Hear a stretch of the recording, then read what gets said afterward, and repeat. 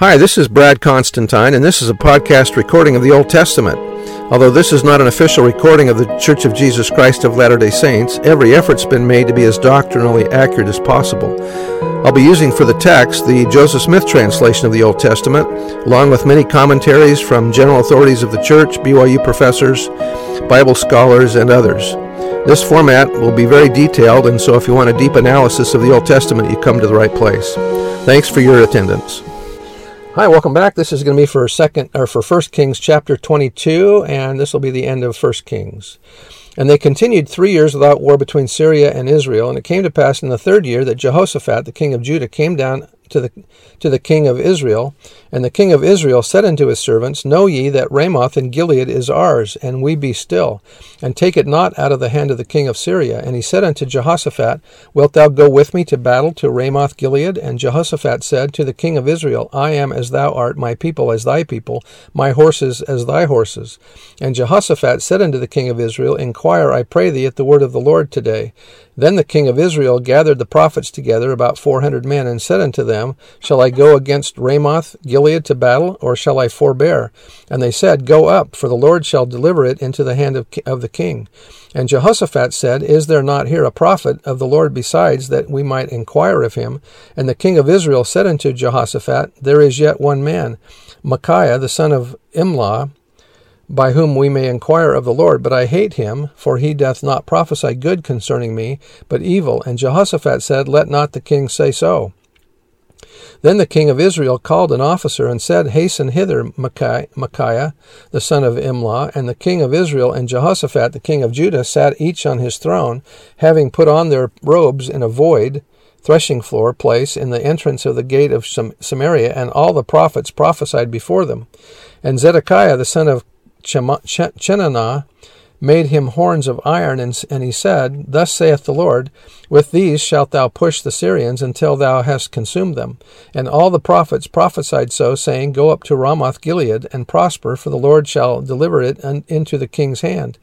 And the messenger that was gone to call Micaiah spake unto him, saying, Behold now, the words of the prophets declare good unto the king with one mouth.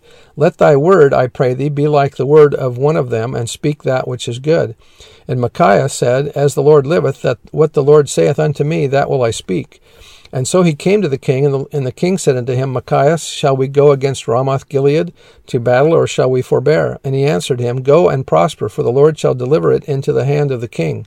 And the king said unto him, How many times shall I adjure thee, that thou wilt tell me nothing but that which is true in the name of the Lord?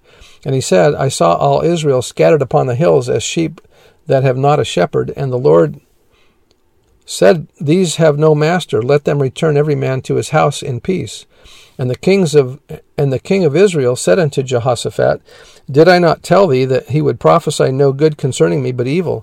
And he said, Hear thou therefore the word of the Lord. I saw the Lord sitting on his throne, and all the host of heaven standing by him, on his right hand and on his left.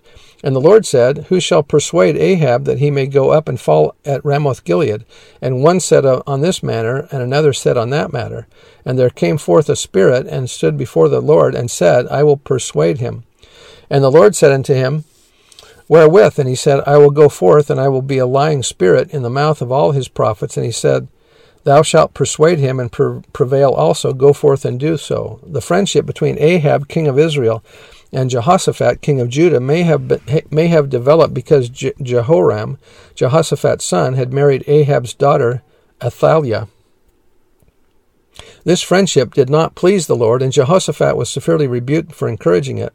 Ahab and Jehoshaphat were considering whether they should combine to fight against the Syrians. Ahab's false prophets or counselors said yes, but Micaiah, a prophet of God, said no.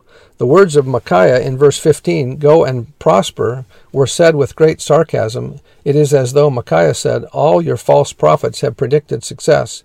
You want me to do the same, so I will. Go and prosper. This was said scornfully to let King Ahab know that it was contrary to Micaiah's true advice. Verse 23, Now therefore, behold, the Lord hath put a lying spirit in the mouth of all these thy prophets, and the Lord hath spoken evil concerning thee. The Lord does not put a lying spirit in people. He permits us, our agency, to do as we want. But Zedekiah, the son of Chenaanah, went near and smote Micaiah on the cheek, and said, Which way went the Spirit of the Lord from me to speak unto thee?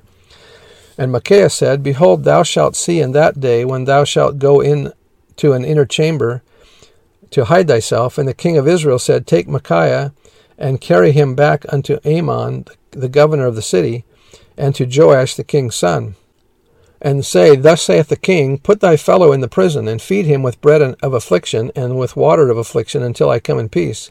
And Micaiah said, If thou return at all in peace, the Lord hath not spoken by me. And he said, Hearken, O people, every one of you.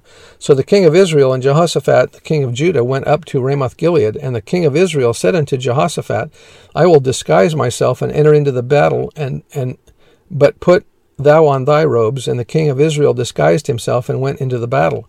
But the king of Syria commanded his 32 captains that had rule over his chariots, saying, Fight neither with small nor great, save only with the king of Israel. And it came to pass, when the captains of the chariots saw Jehoshaphat, that they said, Surely it is the king of Israel. And they turned aside to fight against him, and Jehoshaphat cried out. And it came to pass, when the captains of the chariots perceived that it was not a king of Israel, not the king of Israel, but that they turned back from pursuing him. And a certain man drew a bow and a venture, and smote the king of Israel between the joints of the harness, between the armor and the breastplate. Wherefore he said unto the driver of his chariots, Turn thine hand and carry me out of the host, for I am wounded. And the battle increased that day, and the host was stayed up, or propped up in his chariot.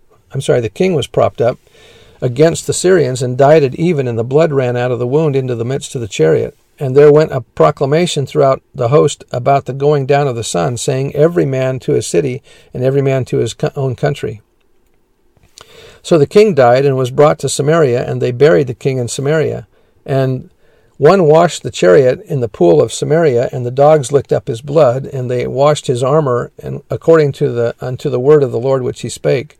Now the rest of the acts of Ahab, and all that he did, and the ivory house which he made, and all the cities that he built, are they not written in the book of the Chronicles of the kings of Israel?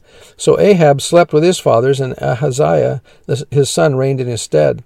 And Jehoshaphat the son of Asa began to reign over Judah in the 4th year of Ahab king of Israel. Jehoshaphat was 35 years old when he began to reign, and he reigned 25 years in Jerusalem. And his mother's name was Azubah, the daughter of Shilhi.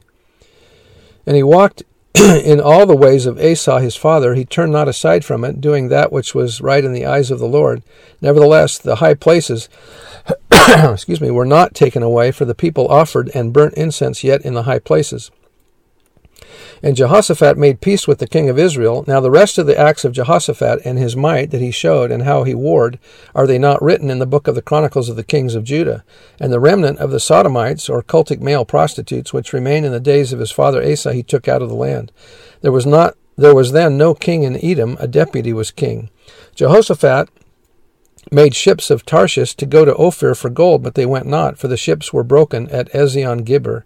Then said Ahaziah the son of Ahab unto Jehoshaphat, Let my servants go with thy servants in the ships. But Jehoshaphat would not.